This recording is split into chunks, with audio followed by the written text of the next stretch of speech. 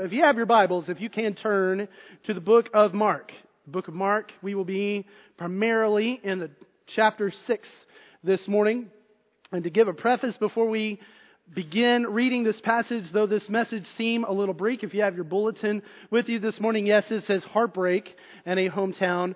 And although this message may seem difficult, it may be hard, and the message may be a little downtrodden and bleak, there is silver linings in this message, and I hope y'all catch them this morning. So if you have your Bibles to Mark chapter 6, before we read our passage this morning, let me go back to Mark chapter 4. So Jesus is teaching his disciples the parable of the sower, or better put, it's the parable of the soils. And what Jesus is trying to teach his disciples is that as the kingdom of God advances and overcomes the kingdom of the world, the darkness of the world, as the gospel is preached to the ends of the earth, the responses and the reactions by people that they will come across will vary.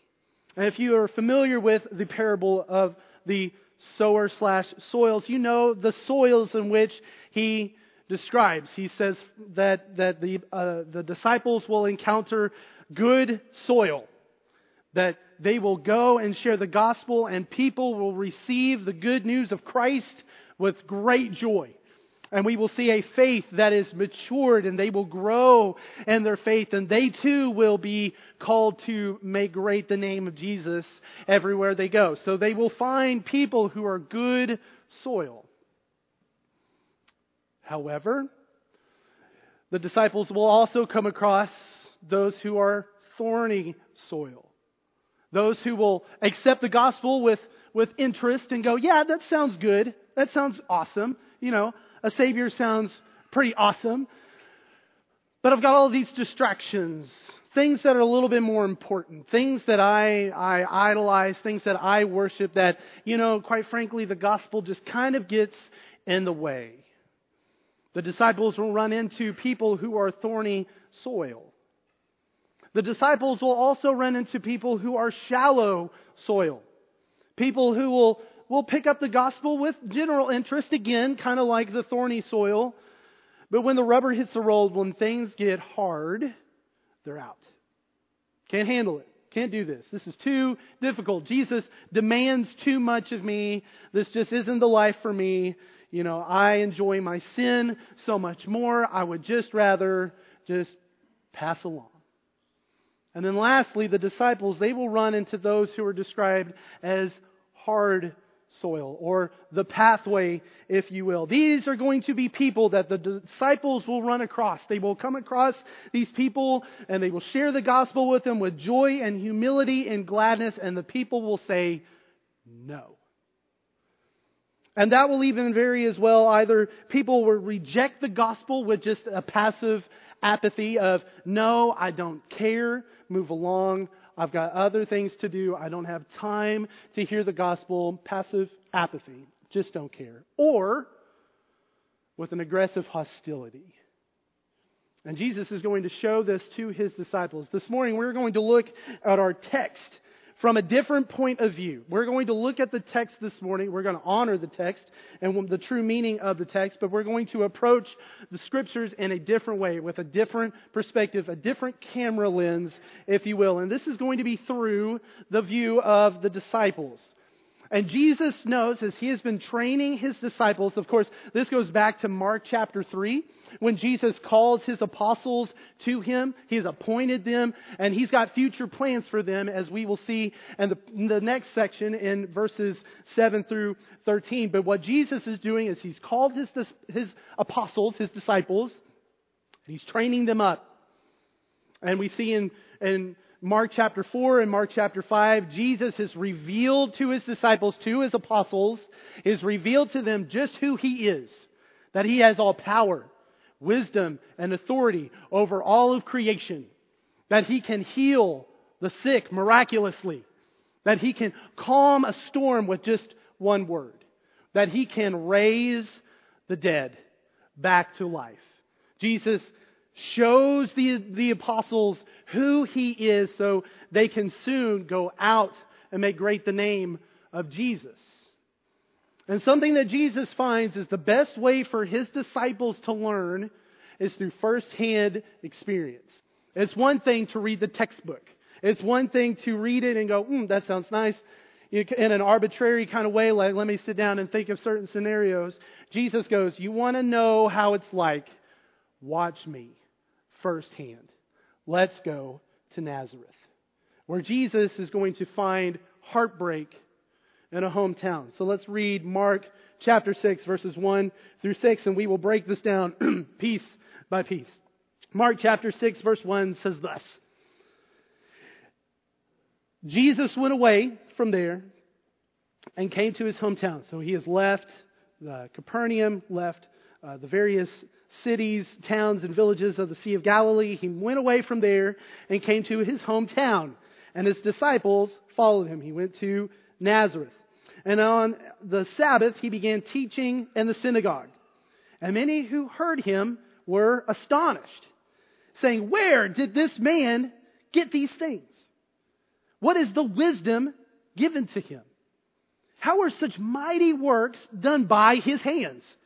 Is this not the carpenter, the son of Mary, the brother of James and Joseph and Judas and Simon?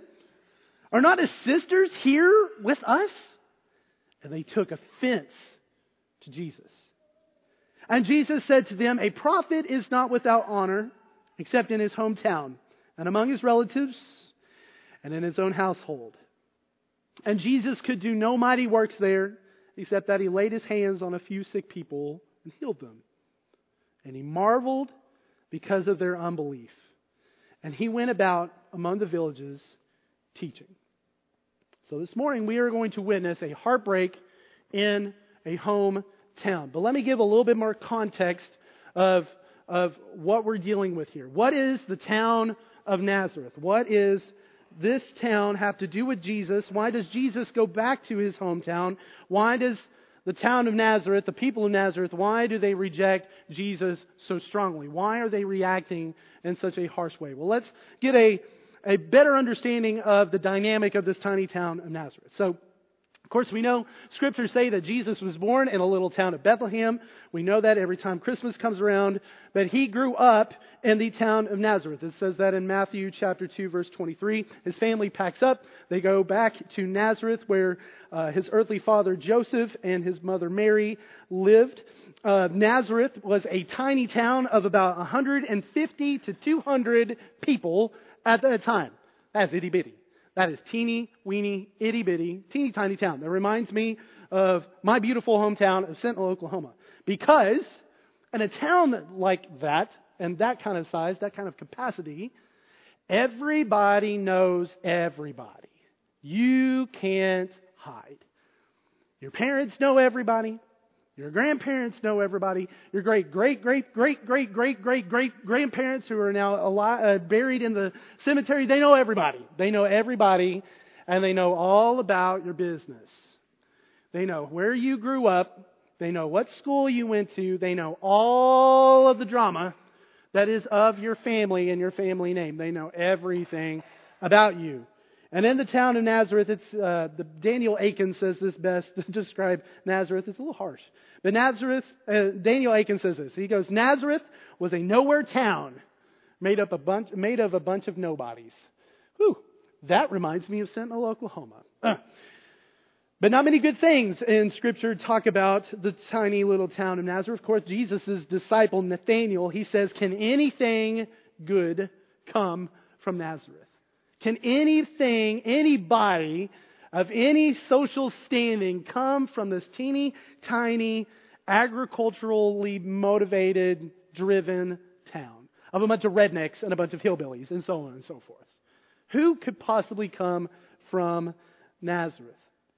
And of course, we come to the text this morning and we need to acknowledge that this is not the first time that Jesus, of course, has gone home to his hometown of Nazareth. It says in Luke chapter 4 that Jesus had previously went to Nazareth. He went there and he taught in the synagogues. He taught again with authority, with power and wisdom. And it didn't turn out so good. It actually went very, very, very, very badly. Once again, as we will see in this story, the people of Nazareth, they are offended by what Jesus teaches them to the point where they try to actually kill Jesus.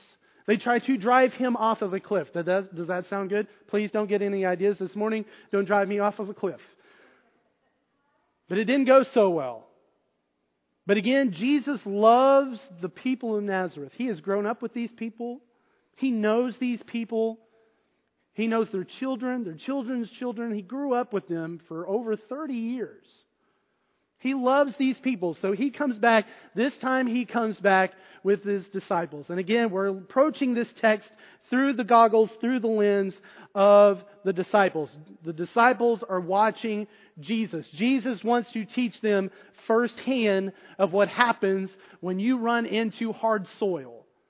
When you run into unbelief. And now let me clarify before we dive into the text. What is unbelief? Unbelief is not equated with doubt. Jesus isn't dealing with doubt in the town of Nazareth. He's not dealing with people who are going, that doesn't sound right. I'm not sure. I don't think so. Jesus is going to run into people who are filled with unbelief, hardened hearts that say no to the truth claims of Christianity, that say no to the gospel of Jesus Christ. So when Jesus says that you are sinners, you are enemies of God, there is no way that you can save yourself from your sins, they don't believe it. They don't believe that Jesus is the Messiah, that Jesus is the Son of God, that Jesus is the suffering servant. They say, no, you're wrong. It can't be. He's not dealing with doubt.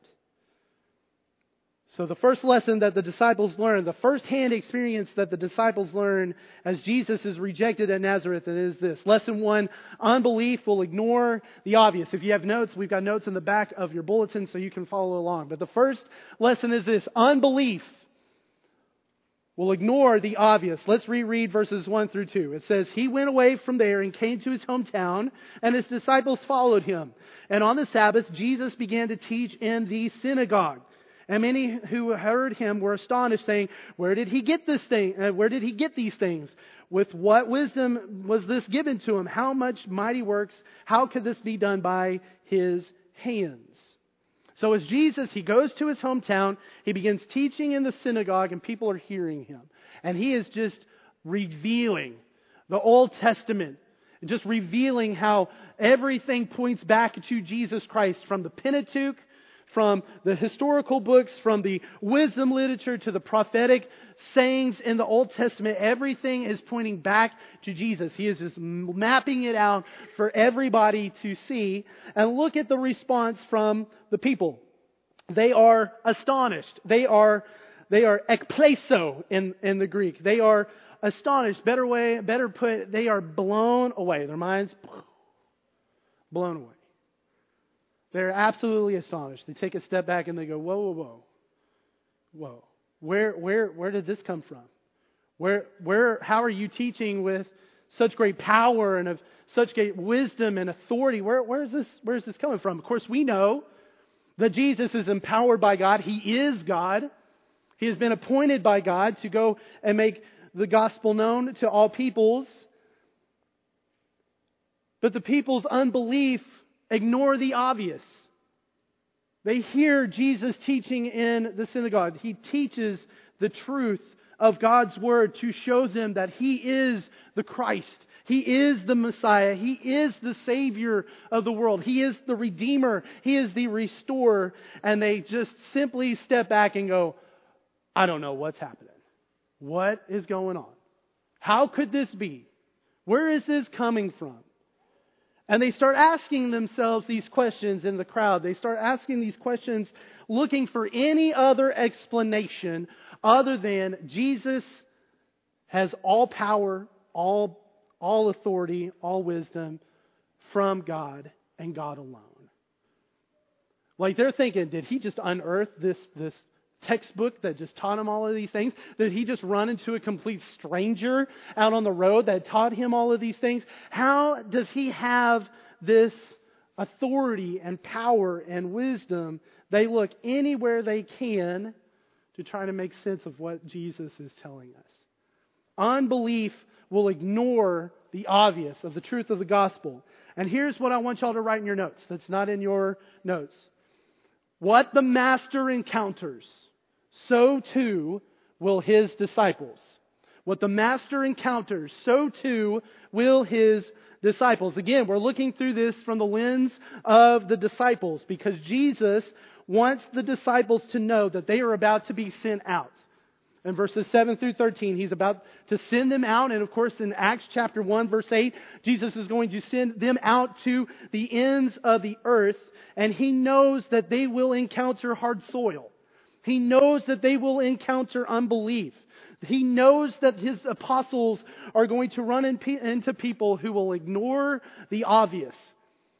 And by extension, Jesus wants us to know that we will encounter the same thing.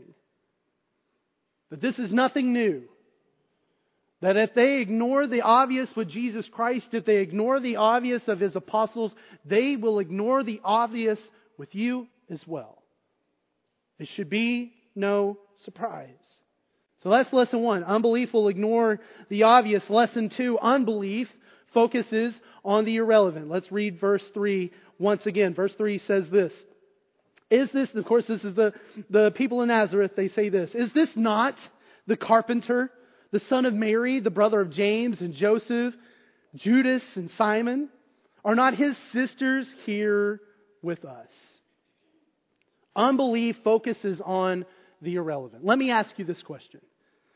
Jesus being the Son of God, the Messiah, the promised Savior of the world from the beginning of time, does Him being a carpenter have anything to do with Jesus being the Son of God?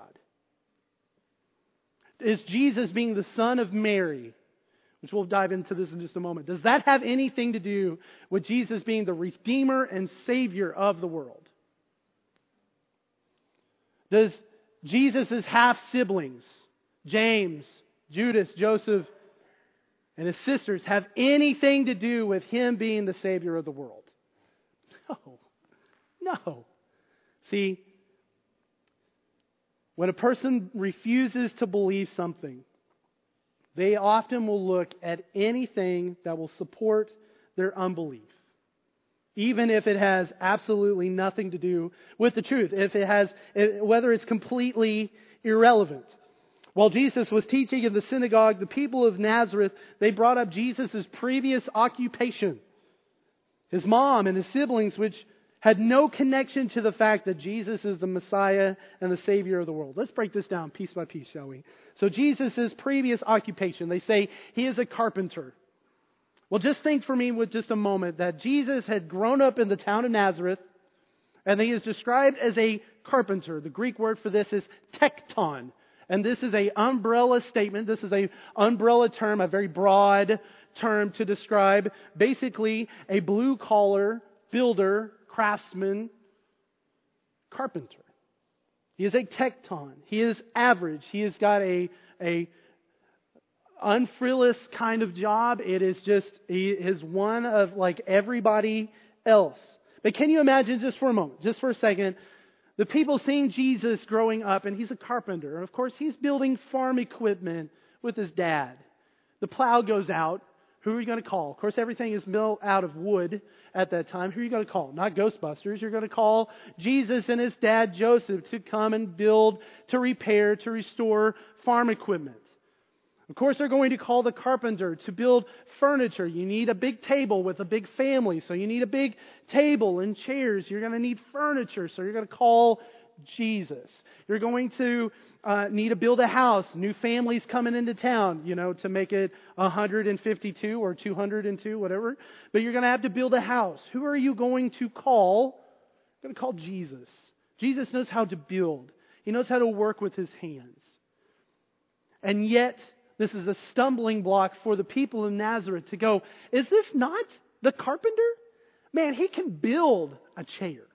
He can build a house. He can build farm equipment. When did he know the Word of God through and through? Why? Where is this, teaching with power and authority and wisdom? I don't think this was taught at carpenter school. Like, what is going on here? Is this not the carpenter? And then they go on. They say that Jesus is the son of Mary. Now, this can be taken either one or two ways. And I follow the latter. The reason why they ask, is this not the carpenter? Is this not the son of Mary? The reason why they could have said it this way was, one, because Joseph, Jesus' earthly father, he had passed away. He had passed away, and Mary still lives in Nazareth, so they just refer him as the son of Mary. That's a likely possibility, but I follow the later possibility that this was a backhanded slap on Jesus' character and his reputation. See, to be called the son of Mary, typically how a person is addressed is they are referred to as the son of their father. I would be Tanner, the son of Galen. Now, I'm not Tanner, the son of Gwinnett. That would be very odd. That would be very strange. But to be called the son of your mother, that is the backhanded comment to say, we think, because we talk and we gossip. It's a small town where we know everybody and we know all the secrets. We know what's going on. We had heard from a little bird that Joseph's really not his daddy. We don't know who the dad is. Of course, we know through Scripture. So for them to say the son of Mary, this is a backhanded comment to say, we think you're an illegitimate son. An illegitimate son, no less, should not be teaching with power and authority and wisdom in the synagogue. He should not be standing here pointing the finger and saying, we are all sinners. We are enemies of God. We need to repent of our sins and we need to turn to our Savior. Who is this guy? The carpenter, the son of Mary. And then they move on and say, is not all of his siblings here in Nazareth, they make up the bulk of town? And they're just like every other Joe Schmo here. I don't see James teaching with power and authority and wisdom. He's building farm equipment. He's building furniture. He's building houses. His sisters are here. They're nothing special. Why is Jesus here teaching in the synagogue with authority, power, and wisdom? The people of Nazareth, they turned to everything that was irrelevant to Jesus being the Son of God, the Messiah, the Christ, the Prince of Peace, the King of Kings, and the Lord of Lords. They turned to everything irrelevant to excuse their unbelief. They did everything in their power to try to cut Jesus down to size so they can excuse their unbelief in Him. They diverted their attention away from the truth in order to justify their rejection of Jesus. To them, Jesus was just no more than an out of his mind carpenter who has lost his bananas, lost his marbles, and they could not accept who Jesus really was and is, and that is the Son of God. But again, Jesus has got a mission. He is teaching His disciples, and He is teaching His disciples that what the Master encounters, so too will His disciples. The people of Nazareth tried to cut Jesus down to size. Jesus is teaching His disciples, do you expect people to do anything different to you? Would you not expect that as they go and make great the name of Jesus, they share the gospel to the ends of the earth, and they're going to go, aren't you that uneducated fisherman? You can't even read and you can't even write. You had somebody write your gospel for you. How can I believe in what you have to say is true? Are you not a tax collector, Matthew? Weren't you a betrayer of your own people? How could the gospel be true if Jesus chose somebody like you to share the gospel? What about you zealot? You out of your mind wacko? Jesus entrusted you with the gospel? Pfft, he's crazy. And you're crazy. And everybody here is crazy. What the Master encounters, so too will His disciples. Don't be a fool to believe that you won't be treated otherwise. They will look at you and your past. They will look at you and your story. They will look at you and your family name. aren't you that person in high school who did this, that, and the other? Isn't that you who put that thing on social media? Isn't that you who got arrested a long time ago? How can I believe that what you say is true? They did this to Jesus. They did this to the apostles. We cannot assume that it's not going to happen to us as well. So unbelief ignores the obvious. Unbelief focuses on the irrelevant. Lesson 3, unbelief is easily offended. Unbelief is easily offended. They are good millennials. These people in Nazareth, they are offended easily. I'm offended, as a millennial would say. Easily offended. Let's read verse 3 real fast.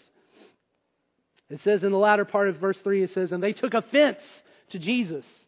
And Jesus said to them, a prophet is not without honor except in his hometown and among his relatives and his own household. Unbelief is easily offended. As Jesus, he was teaching in the synagogue, the unbelief of the people of Nazareth, they transitioned from initial shock, initial just astonishment, like, whoa, what is going on? What's happening? To astonishment, to skepticism. I don't know about this guy. Isn't he not the carpenter? Is he not Son of Mary, family here, all that stuff? And it shifts from astonishment, skepticism, to just outright anger like that. From astonishment, skepticism to anger really fast. They were offended by what Jesus taught. It says in the Greek word for offense is scandalizo, with an Italian accent thrown in there.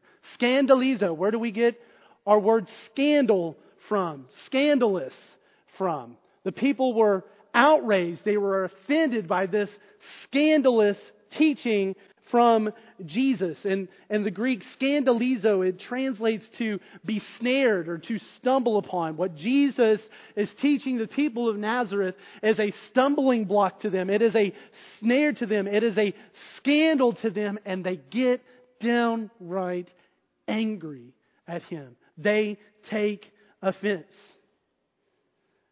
And Jesus responds to the attitude, the overall attitude of this tiny town. And He says in verse 4, He connects the dots back to the Old Testament prophets. He says, just like the Old Testament prophets of old, Jesus, He too was rejected by His own townspeople. Jesus, He was rejected just like the prophets Samuel, Moses, Elijah, Elisha, Hosea, Zephaniah, Zechariah, Isaiah, Jeremiah, and Ezekiel. Y'all get the picture? Rejected by His own people. Rejected by His own hometown. Rejected by His own family.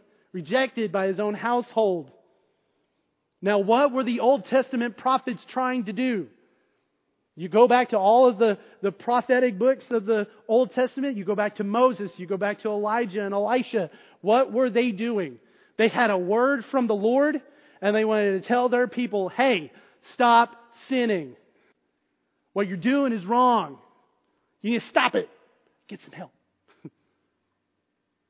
You've turned away from the Lord, and we are here called by God to tell you, turn away from your sin and come back to the Lord.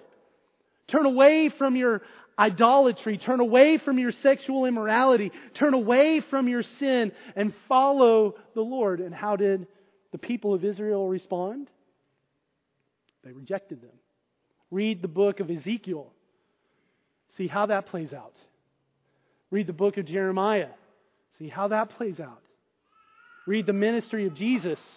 See how that plays out. Jesus is rejected just as the Old Testament prophets of old. Now remember, just what the Master encounters, so too will His disciples.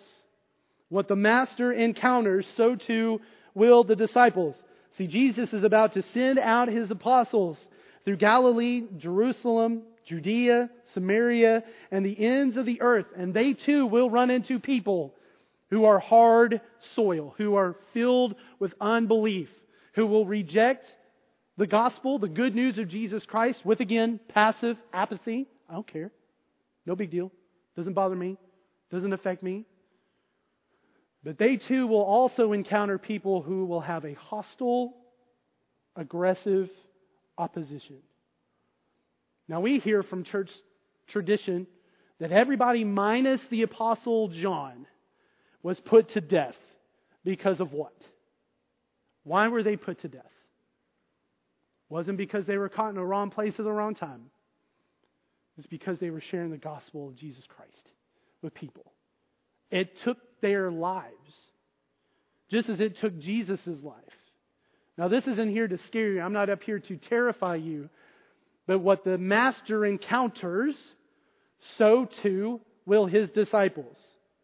That means this was a warning to His apostles. That is a warning to us as believers in Christ in this room.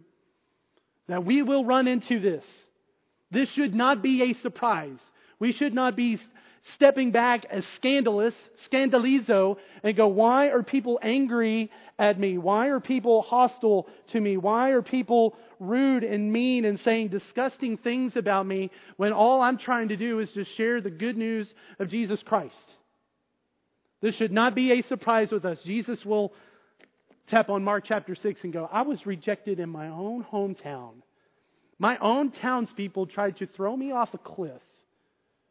My own people yelled, crucify, crucify, crucify. We should not expect anything different. What the Master encounters, so too will His disciples. So unbelief, it ignores the obvious. Unbelief, it focuses on the irrelevant. Unbelief is easily offended. And then lastly, unbelief hinders ministry work. Let's read verse 5 and 6. It says, and Jesus could do no mighty works there, except that He laid His hands on a few sick people and healed them. And He marveled because of their unbelief. And He went about among the villages teaching. Now, let's just clarify this for a little bit, because one can read this passage and go, aha, there is a way to stop the kingdom of God advancing. There's a way that makes God go, oh, I can't do anything. One could read in this passage and say, oh, I have unlocked the key of what stops God from moving, and that is unbelief. And that is not the case. That is not the case at all. Rather, because of the people's unbelief, it impacted what Jesus did or did not do in the little town of Nazareth. See, with a broken heart, Jesus chose not to do any miracles in Nazareth, with the exception of just healing a few people. And because unbelief has no power and authority over the ministry of Jesus, the power and the authority and the wisdom of Jesus, of course, He was able to heal a couple of people. But just to be clear, unbelief did not keep Jesus from doing miraculous ministry work. It does not hinder the work of the advancement of the kingdom of God. And here's the reason why Jesus did not do miracles in the town of Nazareth. One, because miracles were to confirm the truth of the gospel. That miracles authenticated what Jesus was saying. The truth of the gospel. It was there to confirm the truth. And it also was to reveal Himself as Lord and Messiah. And then lastly, it was to lead sinners to saving faith. But because the people of Nazareth, their hearts were set in stone with rejection, with opposition, with offensiveness against Jesus, miracles, they weren't necessary. See, Jesus had heartbreak in His hometown. Can you imagine with me for a moment? As Jesus leaves Nazareth, and He knows everybody. He knows everybody. He knows the children, the parents, the grandparents, all the above. And can you imagine as He leaves the town of Nazareth and He looks back, can you imagine the heartbreak that He has for His people? For the people that He grew up with, He walked with, He helped them, He served them, He laughed with them, He cried with them. And when it came down to sharing the truth of the gospel, that they are sinners, that they are bound as enemies of God, that they need a Savior, they need a Redeemer, and that is Him, and they say no. Can you imagine just the ache in his bones as he walks away with eyes full of tears, with heartbreak in his heart, to walk away from his town because they said no? Now, to wrap up, I've got a couple of questions to ask you. With Mark chapter 6, verse 1 through 6. Was Jesus a failure? Y'all are in church. Y'all know the answer. Well, let me ask it again. Was Jesus a failure? Thank you. Jesus went to Nazareth. He shared the truth of the gospel, and they said no. He met his own people with hard hearts, hard soil. Just to share a story, I was in Louisville, Kentucky. We were at Fuge Camp, and I got to share the gospel with a lady. Her name is Tony. Miss Tony, she's in her 50s. She still lives in Louisville, Kentucky. And this was over the summertime at Fuge Camp. And it was just a random meeting. We were on our way somewhere else to mow somebody else's lawn, and we noticed that she was mowing her own lawn in the dead of heat. And we stopped and creepily asked, like, hey, can we mow your grass for free? We also got candy in the van. Do you want to go in there? No, I'm just kidding. We didn't do that. But we just asked, hey, can we mow your lawn? So the kiddos, they went on to mowing, had an opportunity to share the gospel with this lady, super sweet lady. She said no to the gospel. She said no. Was I a failure? Was I a failure? Was I supposed to save her? No. Well, let me ask you this. If Jesus wasn't a failure at Nazareth, and if I wasn't a failure at sharing the gospel with Miss Tony, then why would we believe that we are a failure at sharing the gospel when people say no? Now, let me ask you this question. What is the real failure? If you don't go. If you don't go and share the gospel with anybody, that is where the failure lies. Is when Jesus says, go and make great the name of Jesus. Go and make disciples. And you say no, that is the failure. Jesus was rejected in Nazareth. You will be too. But it's not all bleak. And it's not all sad. I'm not up here to give you a sad story playing the smallest, saddest violin. Because as I said earlier, even though this message seems hard and bleak and dark, there are silver linings with this story. Number one, Jesus is with you. Always. Go and make great the name of Jesus. And lo and behold, I am with you always. That the reaction of people, though they may vary widely, they have not done anything different as the Master has encountered. Remember, as what the Master encounters, so will His disciples. There is nothing that people can throw your way that Jesus has not first gone through. There is nothing so hurtful, so terrifying, so just absolute evil that could be pressed upon you that Jesus has not encountered as well. Jesus is with us. And then on top of that, you will, if you're faithful, and you say yes to Jesus and making great the name of Jesus, you maybe, just maybe, will run into some good soil. And I don't know about you, fellow Christians, but that pumps me up. I will take 1,000,000 rejections for that one yes. I want Jesus as my Lord and Savior. I will go through the ends of the earth for that one. Will you? Will you do that? Will you say yes? Will you run into good soil? Because the failure is not going at all. Now let me ask you this before we close. Jesus' heart broke for His people, for His own hometown. are your hearts breaking for somebody who you know, and you know really, really, really well? Does your heart break for somebody who doesn't know who Jesus is?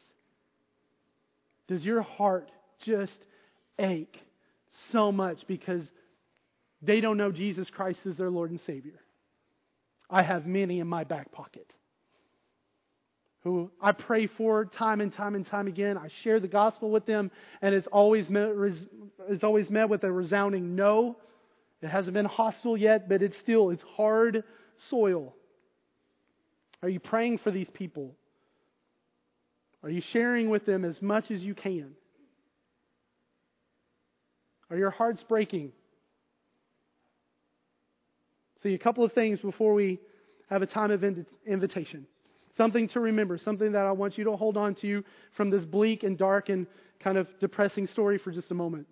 God is good all the time, and all the time, God is good.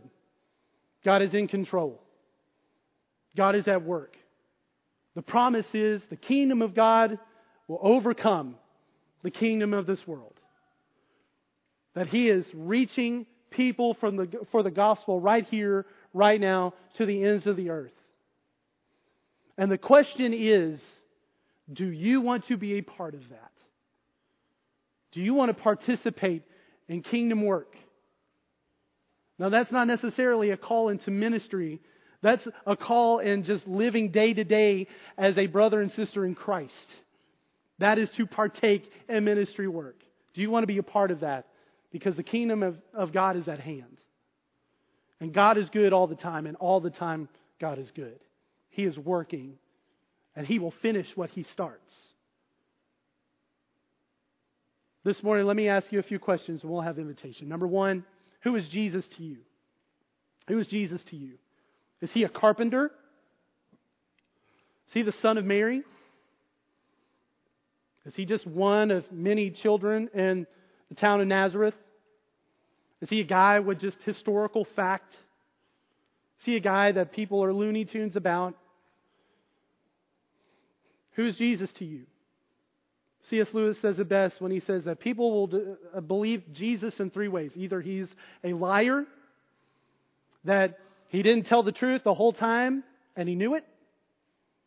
He's a lunatic, where He didn't tell the truth and had no idea that He wasn't telling the truth. Or He is Lord, and He was telling the truth the whole time. Who's Jesus to you? Is He a liar? Is He a lunatic? Or is He Lord? Last question. What kind of soil are you? What kind of soil are you? Are you good soil? Are you growing and maturing in your faith in Christ? Are you actively serving in your church? Are you making great the name of Jesus everywhere you go? Are you good soil? Or are you thorny soil? Or, man, the gospel sounds really good. I'll come in, I'll punch in my ticket every now and then. I'll cross that box off, but hey, I've got better things to do. I've got distractions that are way more important than this. Are you thorny soil? Are you shallow soil? That, yeah, the gospel sounds good, sounds great, sounds awesome, but it's hard. People are mean. Persecution happens, and it gets in my way. I'm out. Or even worse, are you hard soil? Were you dragged here this morning, kicking and screaming, going, I don't want to listen to anything this guy says. This long-haired, crazy guy's nuts. This whole gospel thing ain't for me. What kind of soil are you? In just a moment, we're going to have a hymn, sing a hymn of invitation. I want you to ask yourself these couple of questions. Who is Jesus to you? What kind of soil are you? And then lastly, are you heartbroken over the people you know who doesn't know Jesus Christ as their Lord and Savior? I want you all to ask yourselves these things. Let's pray. Gracious Heavenly Father, Lord, I thank You for this morning, this time to gather into Your house, to worship You, to honor You, to glorify You. Lord, to hear a truth that really pricks the heart, that hurts, that cuts to the quick. Lord, but your truth be taught. Lord, that we may learn as the disciples have learned. Lord, the unbelief is out there, that we will run into people who will say no to the gospel. But Lord, I pray that you embolden your people to keep going. Just as Jesus kept going. Just as the apostles kept going. Lord, I pray that your people will keep going. Keep advancing the kingdom of God. Keep sharing the great news of Jesus Christ. To live faithfully. To live humbly. And have praise on their lips. Lord, I pray that you bless this time of decision. Lord, I pray if there are decisions to be made this morning, whether it is salvation, whether it is about baptism, whether it is simply to just come forward and just to ask for prayer or to pray for somebody, Lord, just may this time be open for your people to respond, for people to respond. Lord, we love you, we praise you, and we thank you. And in Jesus' name we pray. Amen.